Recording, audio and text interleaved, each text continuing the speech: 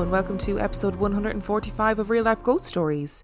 To kick things off this week, we need to thank our newest Patreon subscribers. I would like to thank Gemma Ritchie, Beth Smith, Will Johnston, Jessica W, Paula Edinger, Shane Ashwind, Amanda McCabe, Gary Steins, Amos Brigham, Melissa McCutcheon, Juliana, Amanda Walker, Lily Wilson, Jennifer Ann, Sharon Corcoran, Jeanette Burson, Forrest Rose, and Sarah Gromley. Thank you so much for subscribing to the Patreon. You are so appreciated and I'm thankful for you every single day. And our film review this week. Our film review is Train to Busan. Train to Busan was released in 2016. It has 7.6 out of 10 on IMDb and 94% on Rotten Tomatoes. Suk-woo and his daughter are on a train to Busan. It's his daughter's birthday and they're on the way to see his estranged wife.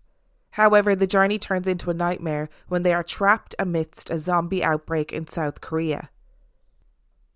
If you've been around for a while, you know that I love a zombie movie. I just love them. And I don't think it takes that much to please me with a zombie film. I just really enjoy watching them. And this film was no different. In fact, it was much better than any zombie film that I've seen recently. It's so good.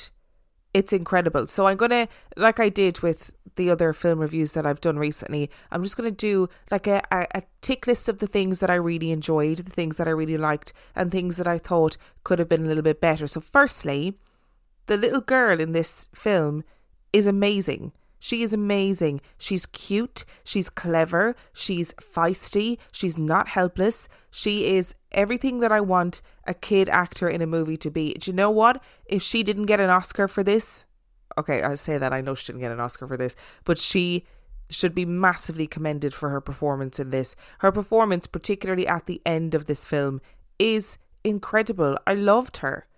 And usually I'm a great proponent for just not allowing children in horror films ever, because I find them frustrating and annoying. But she is neither of those things. She's a very good addition to this story. And her dad is the classic horror dickhead dad.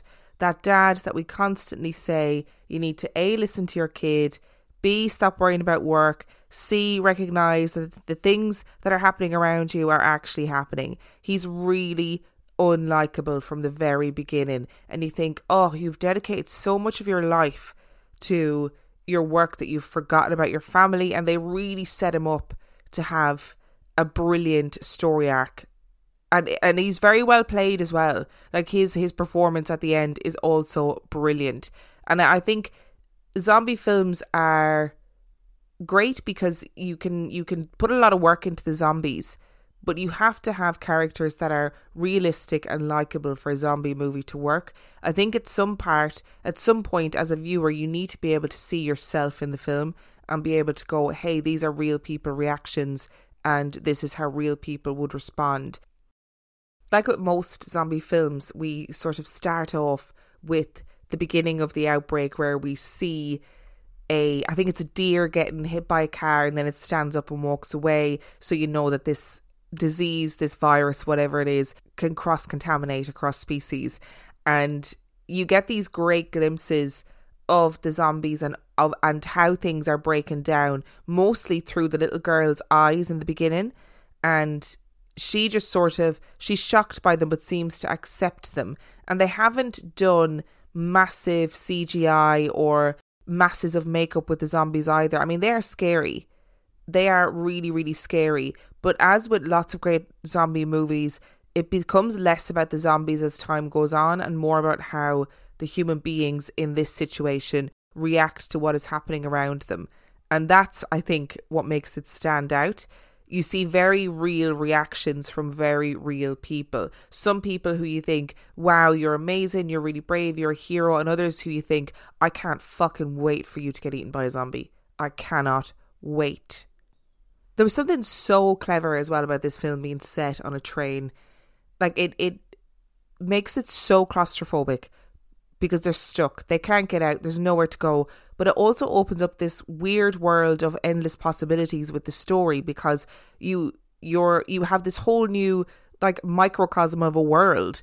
You're not sort of running around a city. They don't have weapons. They don't have guns. They don't suddenly have access to all of these things. They have to make do with what they have in the space that they have. And it was such a good idea to set it on a train.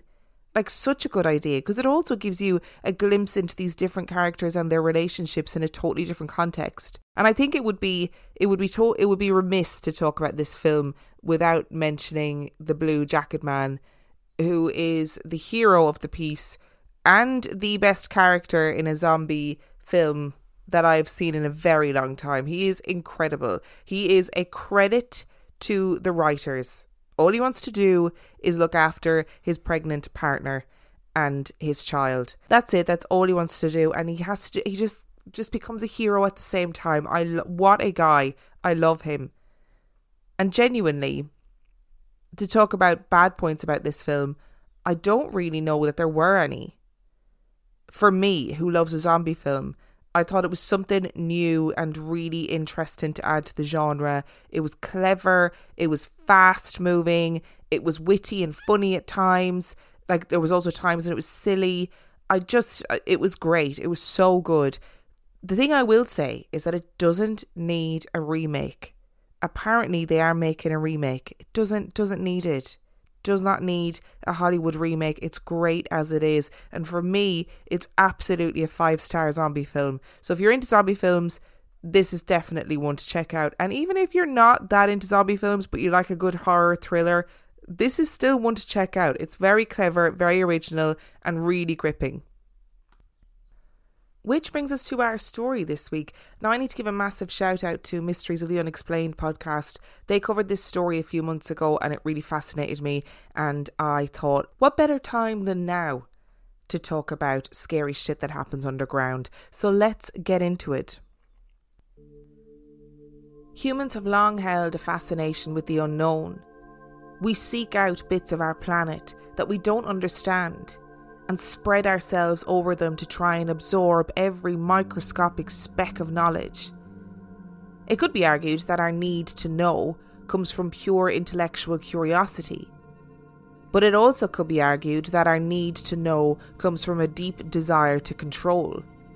The more you know about something, the better chance you have of utilising it. We are desperate to know what secrets exist in space and what the depths of the ocean have in store for us. And we also want to know what treasures exist underground. In the 1800s, there was a mad scramble to create transport links that would make the movement of goods and people more efficient. And there was a particular drive to somehow link Boston and New York City. A reliable link between the two hubs would allow for far-reaching economical impact, and the idea of building a railroad was settled upon. This was no easy feat, and the construction workers and architects came face to face with many geographical impediments, which would result in the construction lasting over 20 years. In the north of the state of Massachusetts towered the Hoosac Mountain Range, and this became one of the most formidable obstacles in the construction effort. There was no conceivable way to build around the mountain range, so it was decided that come hell or high water, a 5-mile tunnel would be constructed through the mountains. There was no easy or slick way of doing this, however, and the tools available were limited. Black powder explosives were unpredictable at best, and lacked the accuracy needed to ensure it was used safely. Pickaxes and the bare hands of hundreds of men were the next weapons of choice against the rocky outcrop. The going was tough and incredibly dangerous. Lives were lost when tunnels collapsed, whether killing men instantly or trapping them alive. Poor ventilation and the build-up of toxic fumes caused men to suffocate. But all the while they powered on, making slow and painful progress through the mountains. That was until 1865, when the invention of nitroglycerin meant that more aggressive progress could be made. The powerful explosive allowed for huge chunks of the mountain to be blown up and removed. But with this power came even deadlier risks. It wasn't long after its introduction that the first fatal accident occurred because of nitroglycerin. On the 20th of March 1865, a 3-man crew were tasked with the detonation of dynamite to begin the next part of the excavation of the tunnels. Ned Brinkman and Billy Nash laid the dynamite, while it was the job of Ringo Kelly to detonate the explosives at the appropriate time. Timing was key in all of these missions, as detonating the explosives a second too early meant that the team wouldn't have the chance to get to safety and would therefore be in extreme danger. There was no way of accurately predicting how the explosion would occur and what the aftermath would be. Ringo Kelly detonated the dynamite too early, and Brinkman and Nash did not have the time to make it to safety. They were killed instantly in an avalanche of falling rocks.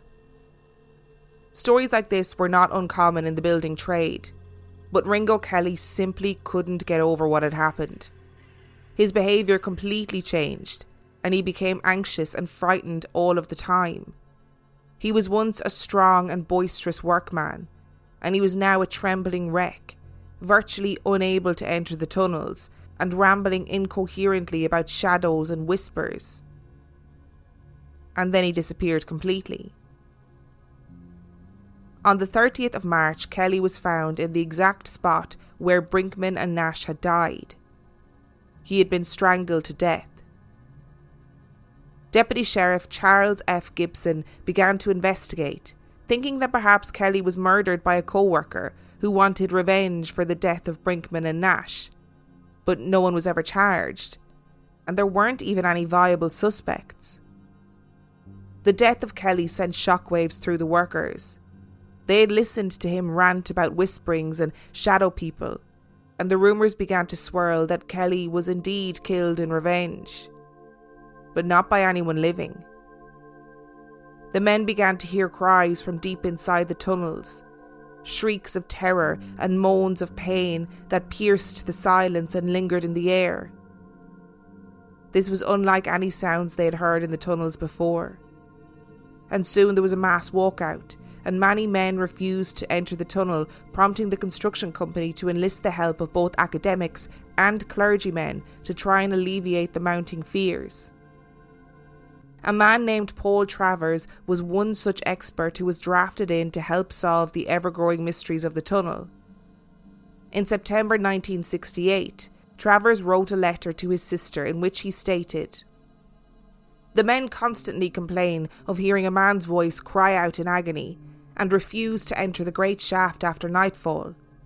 Mr. Dunn has reassured them time and time again that the strange sound is nothing more than the wild winds sweeping down off the mountainside.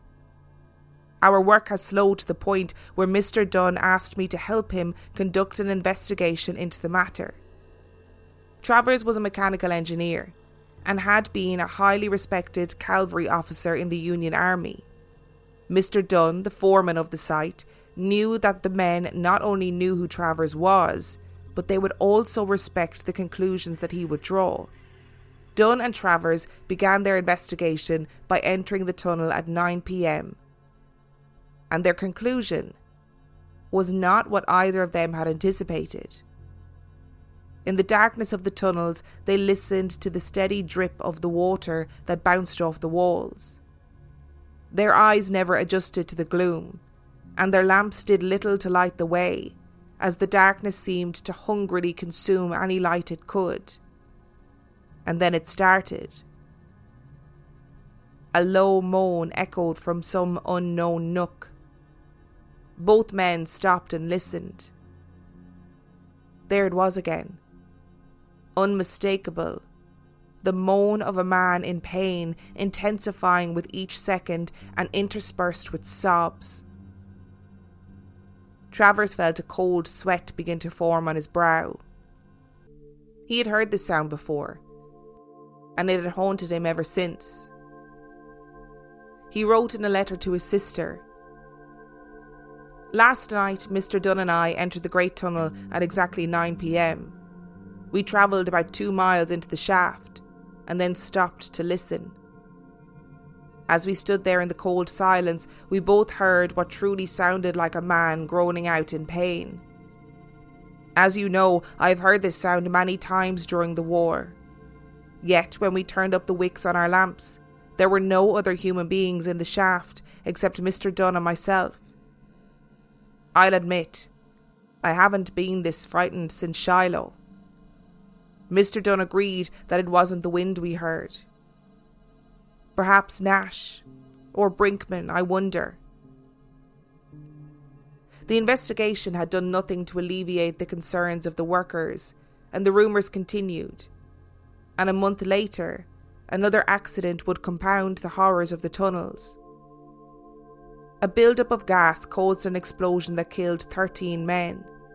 Most were killed instantly, but a handful survived the initial blast, only to find themselves trapped deep underground in a pit that was rapidly filling with water. They built a makeshift raft to attempt to float, but a fire raged after the explosion that consumed all of the available oxygen, and the men perished. Except the people on the surface did not know this, and the search for the bodies was fruitless. In the weeks and months after, local people began to report that they had found bodies. Corpses washed out of the mountains and ended up in gullies and streams, but the people who reported them had strange stories to tell. They told of misty figures of men with lamps calling to them through the trees, leading them through the darkness to partially concealed remains. The figures would stand by the remains until the local person found them, and then the figure would dissipate. A rail worker working a night shift heard the distinctive trudge of boots on stone, and then turned to see a line of men making their way into the tunnel. They had an eerie, glowing quality, and he knew that no one was scheduled to be making their way into the tunnel, especially not a whole team of men. They trudged silently in a line with pickaxes over their shoulders, a single lantern lighting their way being held aloft by the man at the front. Their heads were bowed, and he couldn't see their faces. He watched as they began to be engulfed into the darkness of the hole, but decided that he needed to follow them.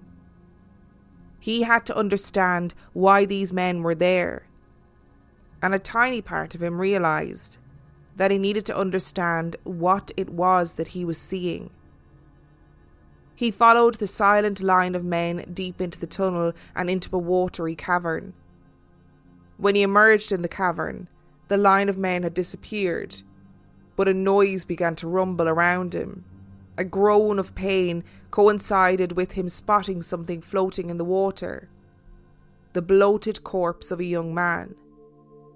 The noise that began as a rolling groan grew into an unbearable human shriek of agony. He panicked and covered his ears and closed his eyes, desperate to block out the horror that he was seeing and hearing.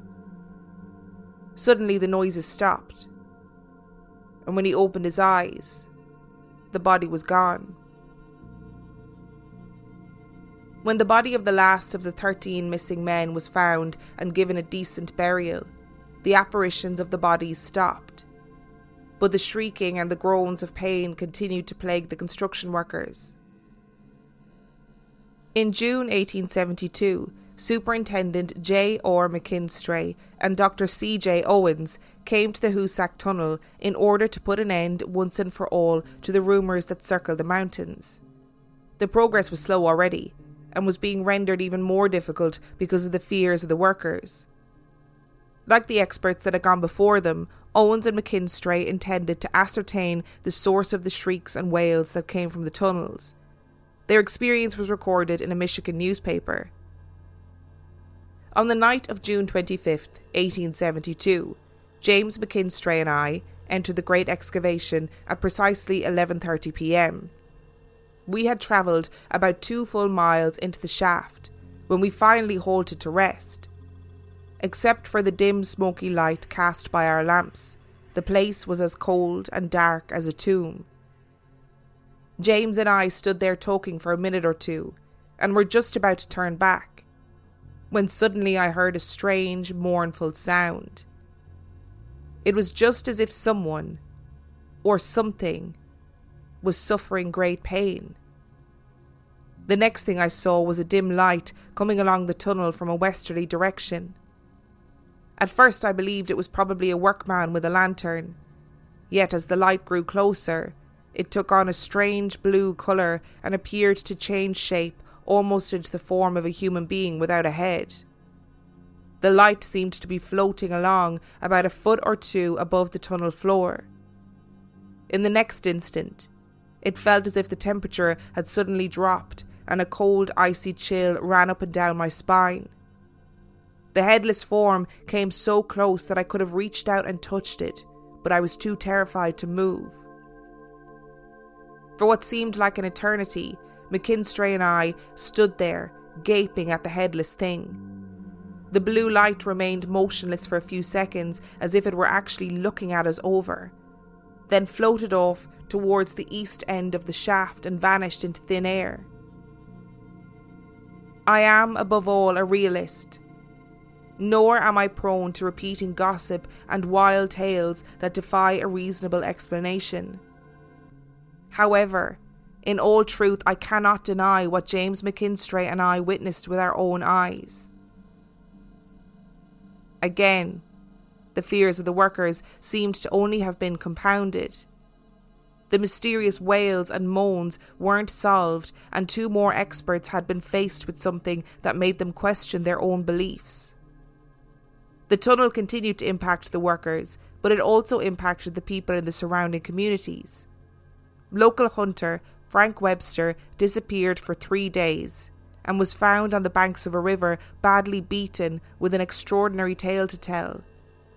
He claimed that while hunting, he had heard the voices calling him towards the caves. When he went to investigate, he saw multiple men working in the caves. All were striking rocks with their pickaxes, but there was no sound. The scene was so incongruous with the silence that it became deafening, and Webster began to panic. Then he remembered feeling a smack on his head.